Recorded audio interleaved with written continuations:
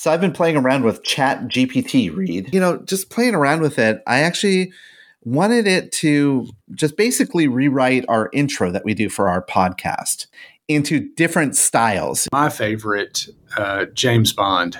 I can hear the music in my head behind the intro. And I like the fact that it starts out with good evening, listeners. There's a part in there that says we're going to be delved deep into the world of espionage and top secret tools, solutions, and strategies shaping the healthcare industry.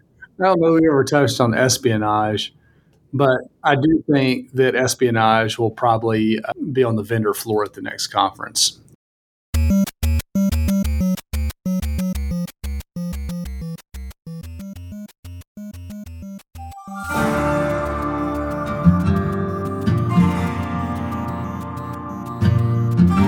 The screen fades in to a shot of Chris Boyer and Reed Smith standing in front of a microphone, dressed in rugged cowboy attire and holding old-fashioned microphones. Howdy there, folks. Welcome to Touchpoint, a podcast that brings you the latest in digital marketing and online patient engagement strategies for hospitals, health systems, and physician practices. Yeah, we're here to dive deep into all the hot topics in the healthcare industry today, from digital tools to the solutions and strategies that are making a real impact. And that's making without the G. Cut to a montage of various images representing the healthcare industry in the digital world. In each episode, we'll be riding the trails of the tech world and bringing, again, without the G, bringing you all the insights you need to stay ahead of the curve. So join us as we saddle up and ride off into the sunset of the digital healthcare world on Touchpoint, and the screen fades to black. And welcome back to Touchpoint, episode number 313, 313. That's a something, right? We go through this every time, I feel like. 313. It's a palindromic number, right? It reads the same forwards and backwards. So, palindromic episode 313. That is Chris Boyer that you just heard, and I'm Reed Smith. Howdy, Reed. I do have a cowskin rug on the floor behind me and some Western pictures on the wall from the family. We could totally shift to just be all Western all the time. I'm going to have to develop your accent, though, Reed. Yeah. I think my accent is maybe more Mississippi than it is Western, but tomato. But, well, welcome one and all. Thanks again for listening. Thanks for tuning in for yet another week at Touchpoint. Like I said, that's Chris Boyer. I'm Reed Smith. The website, touchpoint.health. Touchpoint.health is where you can go to learn more about this show, other shows on the network, Chris or myself, our backgrounds, other episodes we've done, topics we've covered, etc. But most importantly, while you're there, again, touchpoint.health, sign up for the TPS report. You'll see it up at the top, name, email address, that's all it takes, and you will get exactly one email each week from us with 5 articles to kick off every Monday morning. So we'd love for you to sign up for that. We promise that's really all we plan to use it for, is just to provide you a little extra value. So we'll give you a chance to do that by pausing here, and then we'll be back today in just a minute with our show.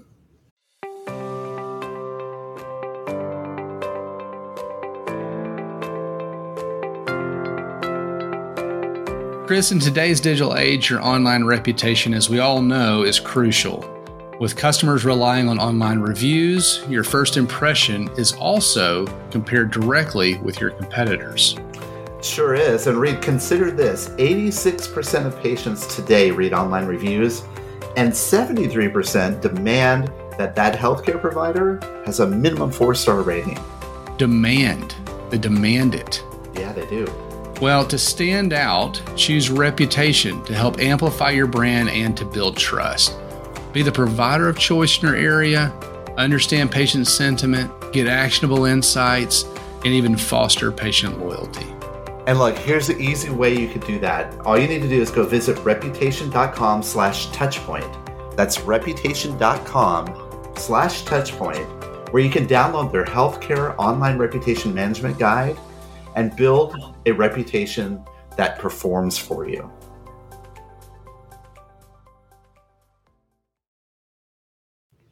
So today we're going to talk about building a business case. And I think that's critically important in this day and age, Reed, when we're talking about doing any kind of marketing or any kind of outreach effort. I think there's a lot of scrutiny going on around the financial aspects of all the stuff that we're doing. Is that fair? Oh yeah, for sure.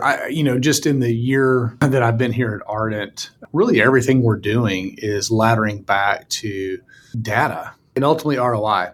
So finding ourselves involved in conversations around service line definitions and how do we calculate certain things, and getting away from just the pure marketing KPIs and into business KPIs, which include a lot of conversations with people not in our department.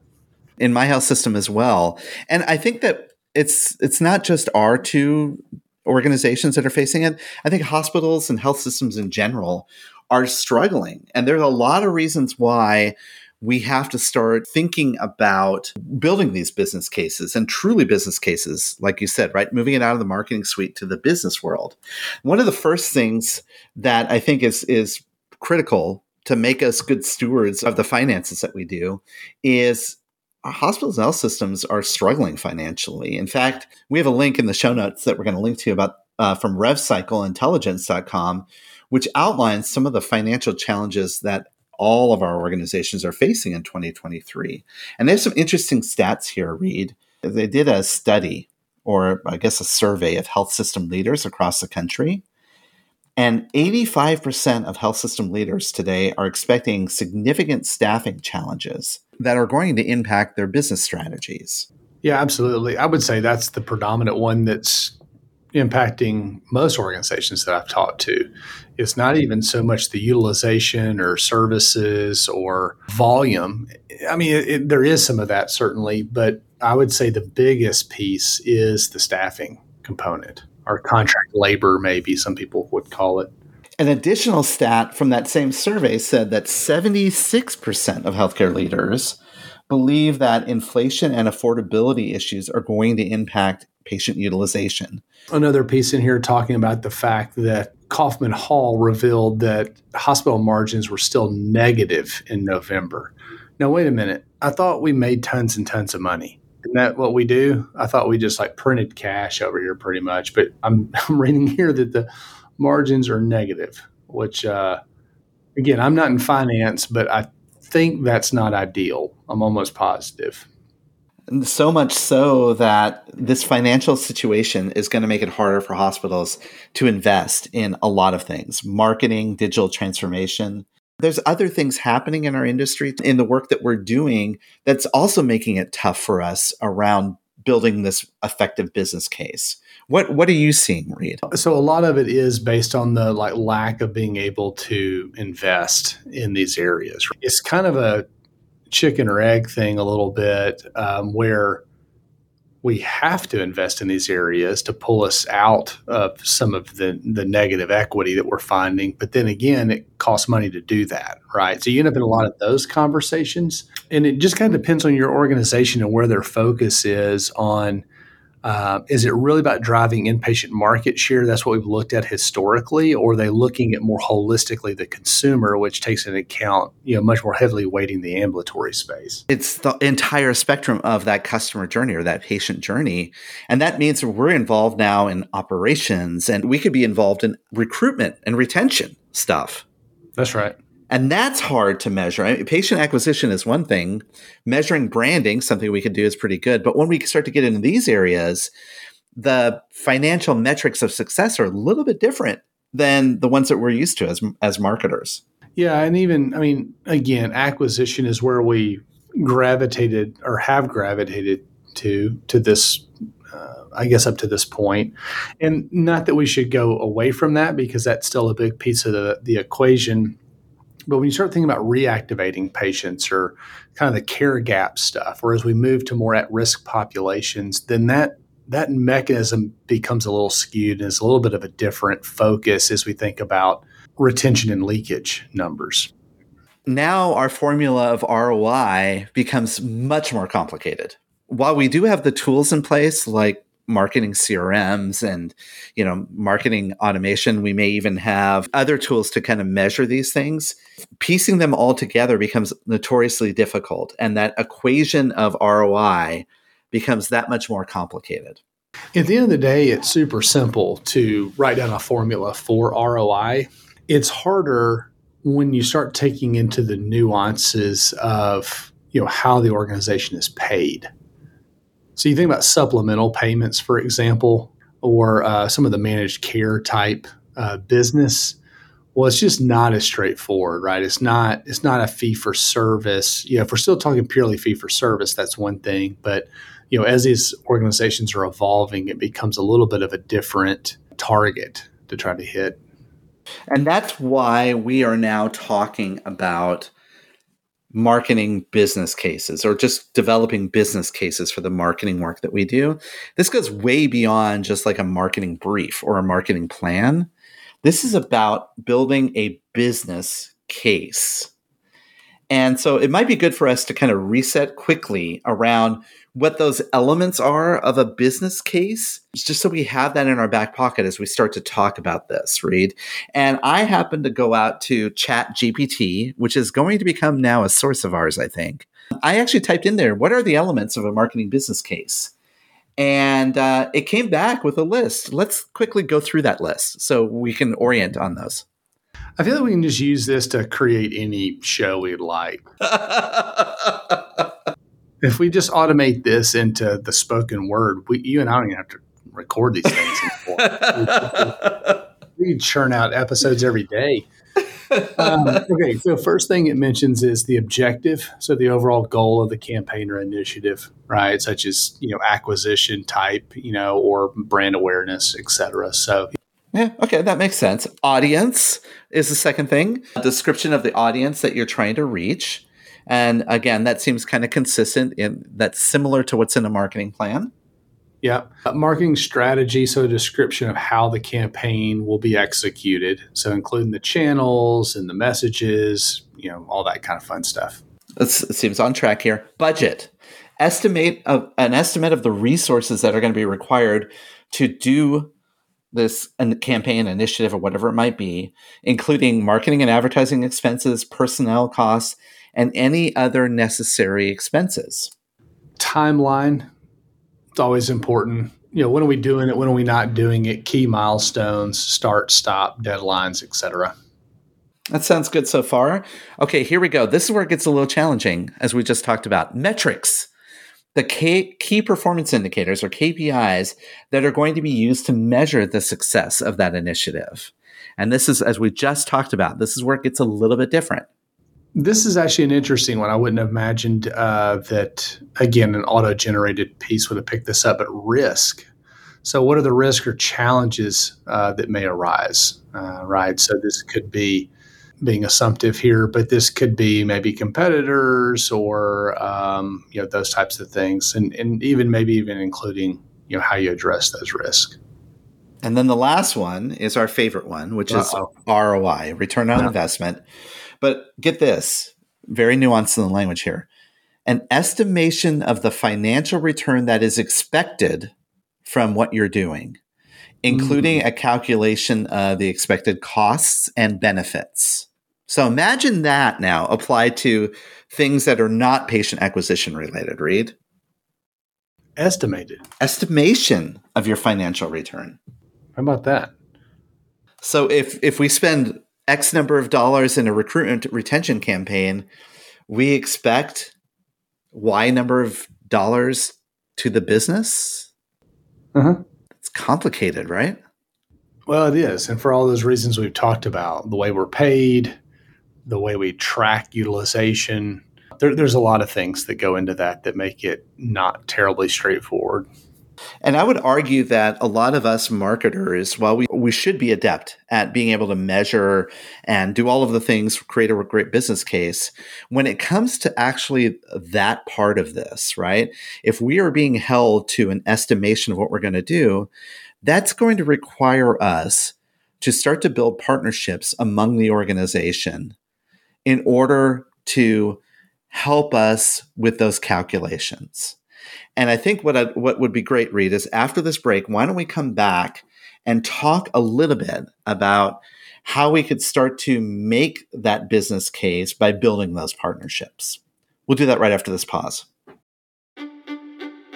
Coming soon from Greystone, Bowstring, and Touchpoint Media, live from HCIC, a new podcast that brings you front row access to the latest innovative strategies that are shaping tomorrow's healthcare industry. In this 12-part series, as recorded live at the Healthcare Internet Conference, we'll hear from industry experts such as Paul Madsen of the Cleveland Clinic, Kathy Smith of Roper St. Francis Healthcare, David Feinberg from Mount Sinai Health System, Rose Glenn from Michigan Medicine, and many others. Subscribe now on Apple Podcasts, Spotify, Google Podcasts, or your favorite podcasting platform. This podcast series is brought to you by Greystone.net, Bowstring, and Touchpoint Media.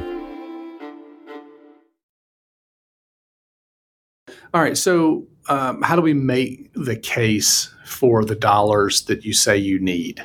You said marketing person, right? Yeah. So it's an interesting conversation. I mean, we've all, as you're listening to this, it's the beginning of the year. If you're listening to this, when it comes out and not months into the future, you probably just went through budgeting and you're probably still maybe even churning through some kind of final numbers relative to, quote unquote, what is your budget for 2023? We're going to reference an article from Forbes, our friends over at Forbes, about, making the business case for your marketing budget, but just kind of thinking through, lessons learned here as well. And just some ideas as you think about, how do you make the case for the dollars that you need?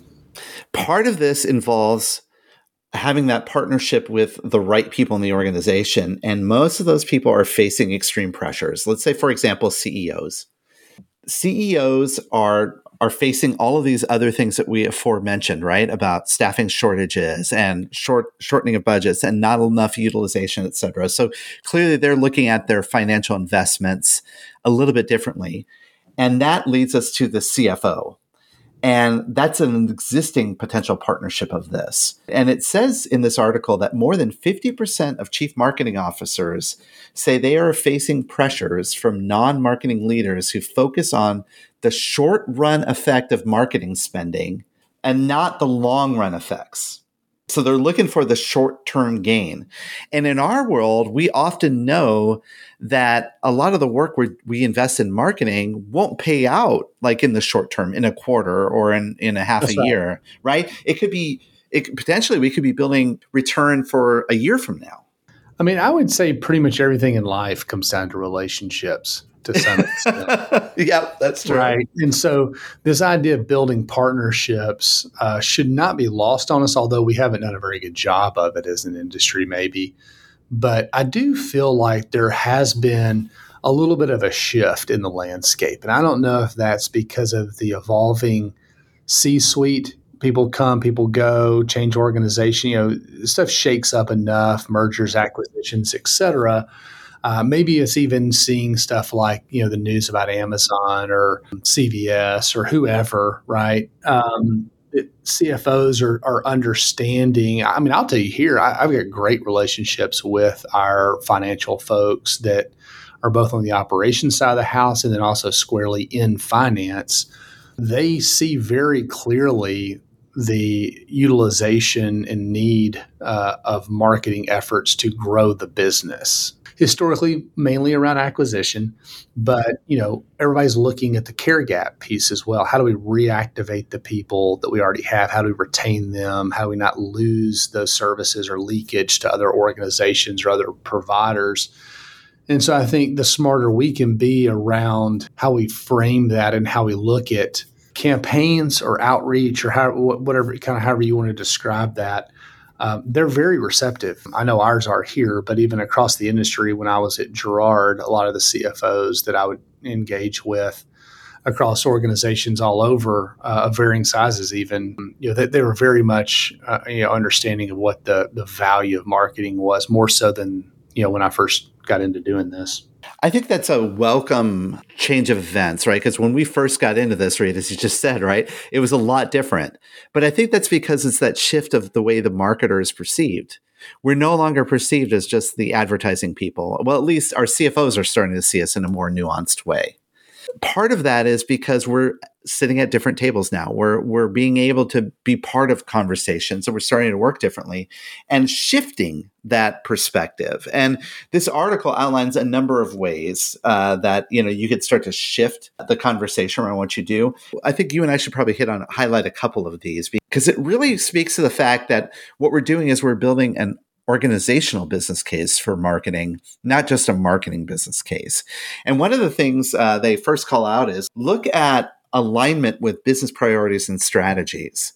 I have found in my personal work that the more I can align our marketing and digital marketing investments to the strategic plan, the better context we have when we talk to others.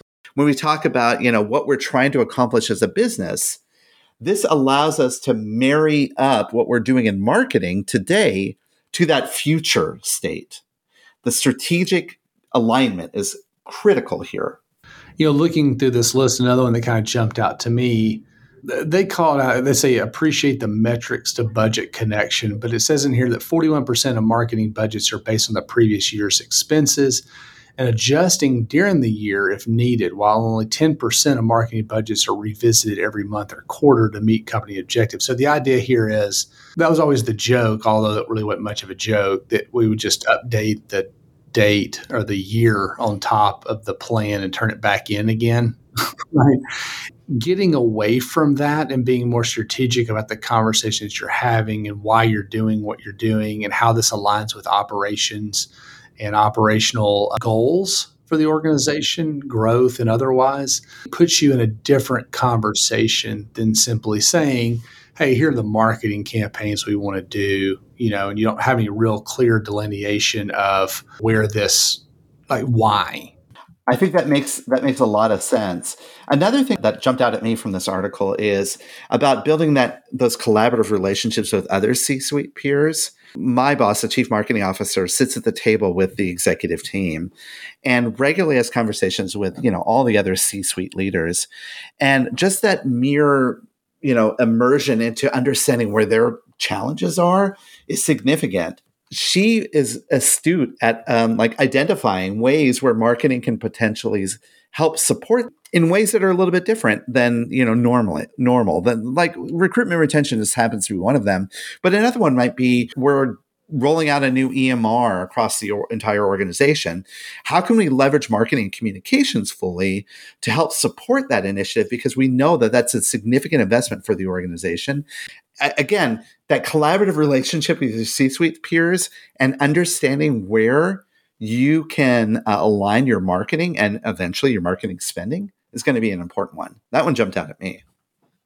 Yeah, one more I'll call attention to. They say explain the hypothesis. And so, quote unquote, the best marketing leaders have a logic based on experience and data.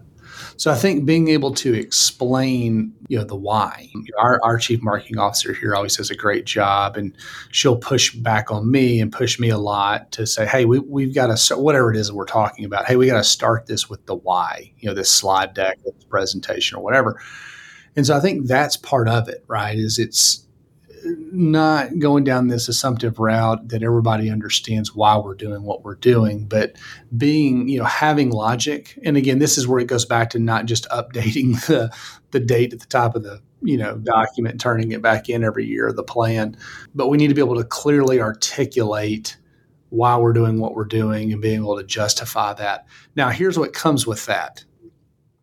Accountability. That's not necessarily in this little blurb here, but I think if you're going to go in and say, here's the hypothesis, here's the data, here's why we need what we need, well, you're going to be held accountable for that.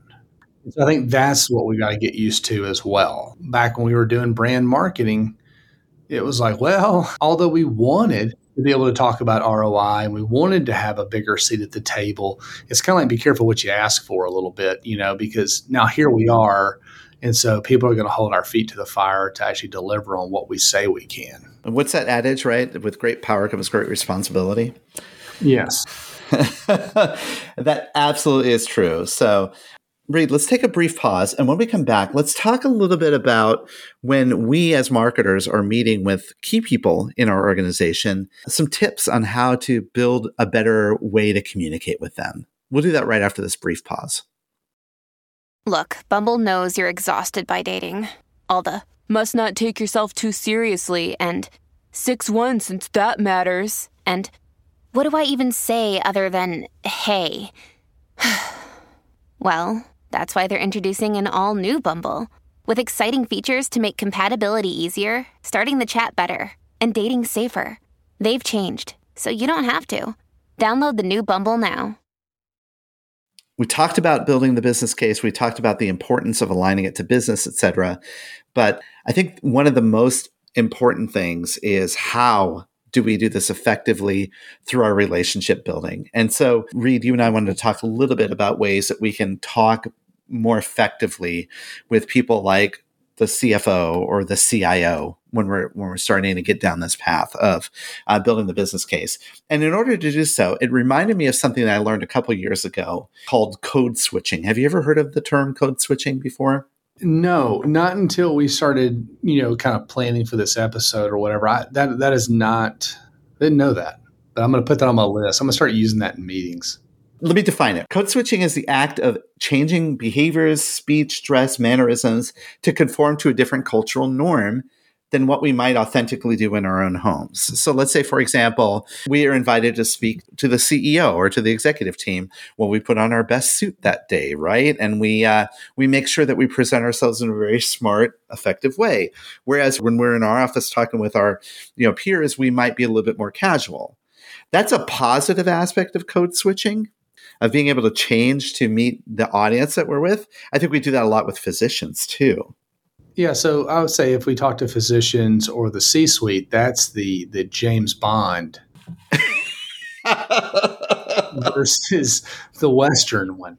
Now, in this day and age, when we're interested in diversity, equity, and inclusion, there is a negative connotation around code switching. So be careful when you're using this in meetings, Reed, because your HR person might think about this a little bit differently, because code switching also kind of is an enforcement of the norm. And that's a power shift in culture. And so we want to be very careful that we're not trying to imply that. What we're trying to imply is, how do you gain credibility with your CFO or your CIO by talking and communicating about what you're trying to accomplish in ways that they understand? First, let's talk about the CFO, an important person, right? CFO, great influence, authority. We found an article, 5 Steps to Help Marketing Gain Credibility with Your CFO. It outlines some steps that I think are pretty important for us to kind of go through and talk about at a little bit more depth. Well, the first thing they call out is alignment, right? And so this is probably true for anybody that you're talking to. It's like, understand what drives their day. What are they concerned with? How do you take that back to what you're doing as a marketer and say, okay, if we're trying to drive these types of encounters or these service lines or these types of metrics, how can I stratify that back to what we're doing, but aligning with what their goals are, with the way they measure success, honestly. Mm-hmm. Yeah. And that's the second point, right? Relevant metrics. Develop a set of metrics that address performance of marketing in their world. And they really look at it as like it's an investment, right? So they call it like, what is a marketing investment? Using those terms, like what would success look like? Should we be driving more patient revenue to, this particular service line? And if the CFO says, well, we're losing money hand over fist there, then that gives us a clear indication about like, well, maybe that's not the right metric that we want to measure against, or maybe that's not the right activity that we do. Well, the next thing they call out is kind of along those lines, right, is building a certain level of business acumen and intelligence where you can actually do that.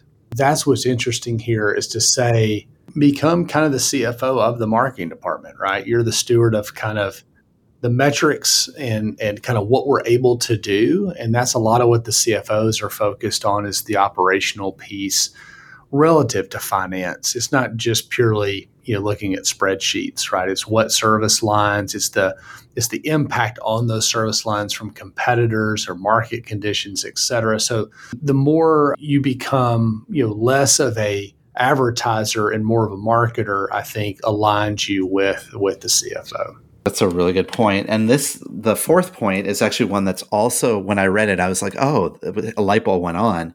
It says, take an investment versus saving approach to your budget. Most CFOs understand the concept of portfolio management.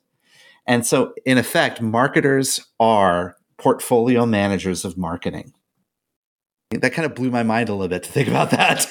Well, last one they call out is, we've talked a little bit about this, but the fact that, it's a collaborative opportunity. It's not adversarial. In most cases, and I've found that here, is, finance has access to the data that you need, the financial data that you need.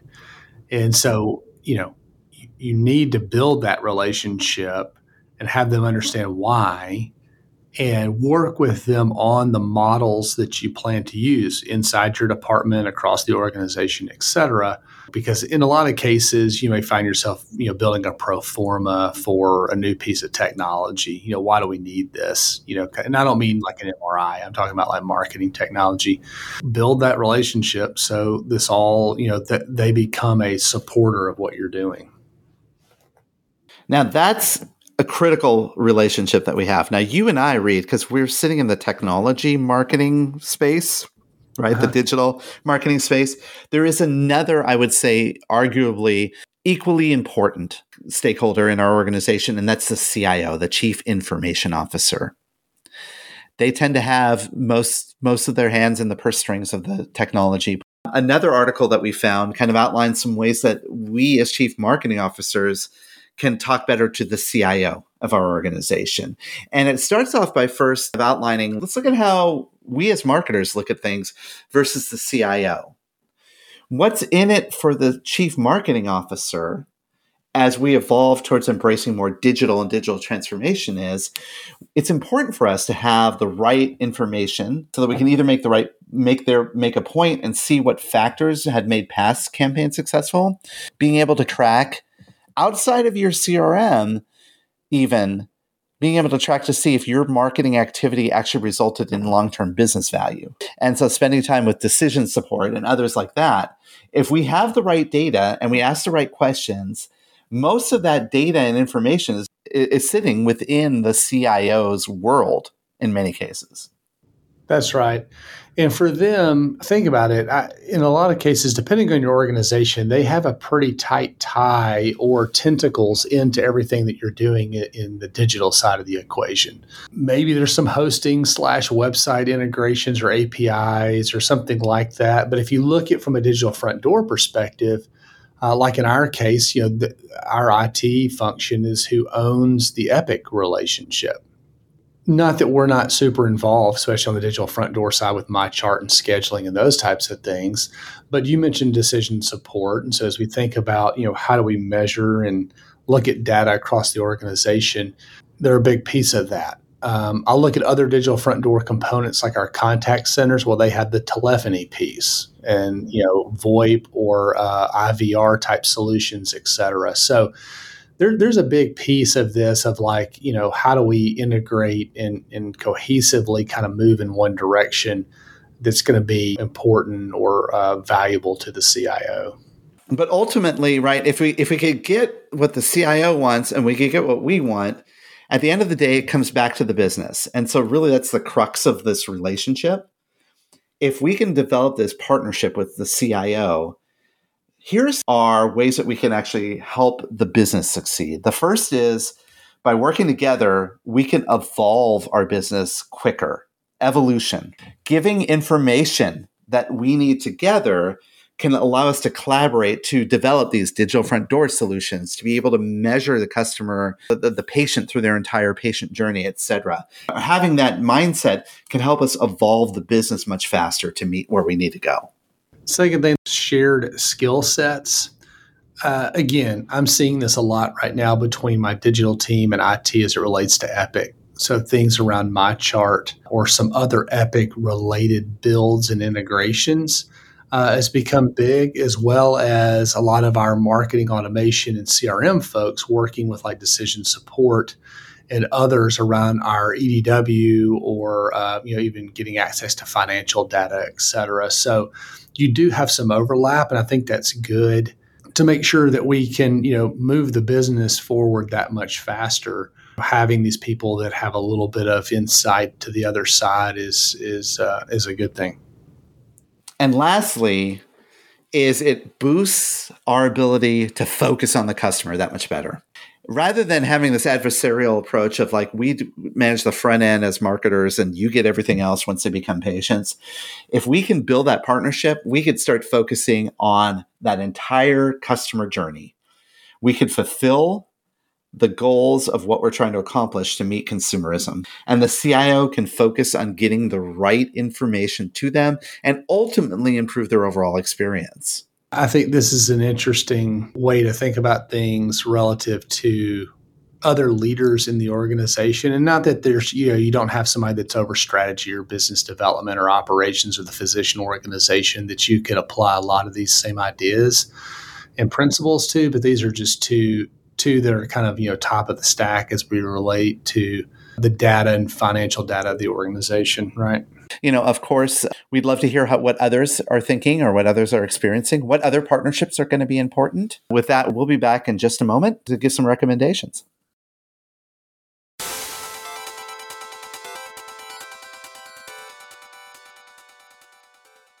All right. Well, great topic today. I look forward to continue to kind of make our way through more and more of these. Hopefully there's some practicality and some tips in here, real life experiences, whatever that may be helpful. Would love to hear from folks that are, kind of walking down this path. You and I both have been spending some time here and would love to share ideas and learnings and all that kind of good stuff. So feel free to reach out.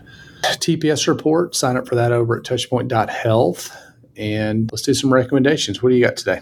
Reed, I'm going to recommend a television program that I've just recently introduced to my wife. It's one I've seen before. It's kind of old. Well, it's a couple years old. Veep. Do you remember that show? Veep? Oh, gosh, it's great. The political satire. Julia Louis-Dreyfus is a vice president.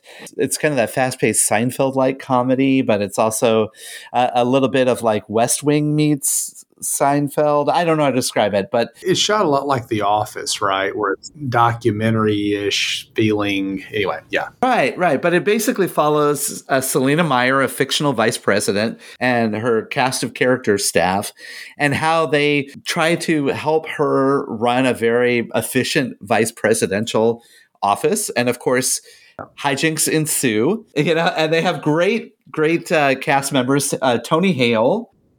Yeah, he's my favorite. He is my favorite in the show. He plays Gary Walsh, her bag man. He carries around her bag and everything, right? But other characters like Timothy Simmons, who plays Jonah Ryan, and Matt Walsh, who plays her press person, Mike McClintock. Anyway, just so funny, so hilarious. Very short episodes, like 25 minutes, right? It's on HBO. A little profane, obviously. That kind of makes it fun. It's just so funny. And I have to say, like, one of my most favorite episodes we just watched the other day is when she accidentally crashes through a glass door accidentally and then tries to hide it and ends up running a marathon the next day. Again, hijinks ensue throughout all of this. And it's I think there's 7 seasons. We're watching through it, and I have to tell you, because of the shortness of the episodes, we're watching quite a fair share of those. And I think there's only like 10 episodes a season too. So I'm going to recommend it. For those of you who have HBO, go back. If you haven't seen it before, go back and watch Veep. It's hilarious and so much fun to watch. And actually surprisingly prophetic. There are some things that they make fun of that actually has happened since then. Oh, yeah. Yeah, for sure. Very good. Very, very good. I'm going to recommend an app for the iPhone. I'm assuming they make it for an Android. I don't really know. Called Unblock Me. So again, I like puzzles, for lack of a better word, or something that, pretty quickly you can just kind of play and like Yahtzee or, other types of just kind of quick games that you can play when you've got a few minutes. But anyway, Unblock Me, it's got a bunch of tiles. You move them around to try to, I guess, remove the one key or kind of odd colored tile in the bunch. And anyway, it's fun. It's pretty easy, pretty quick. It's handy if you're like sitting in the airport, that kind of thing where you can just, sit there and kind of knock through some fun little puzzles. So, yeah. I love it. You always recommend good little puzzles or games and stuff like that. I end up downloading them and using them while I'm waiting in the line or like you said, waiting at the airport or whatever it might be. So I'm going to have to go get that one. Yep. I've done 3 of them while I'm sitting here. So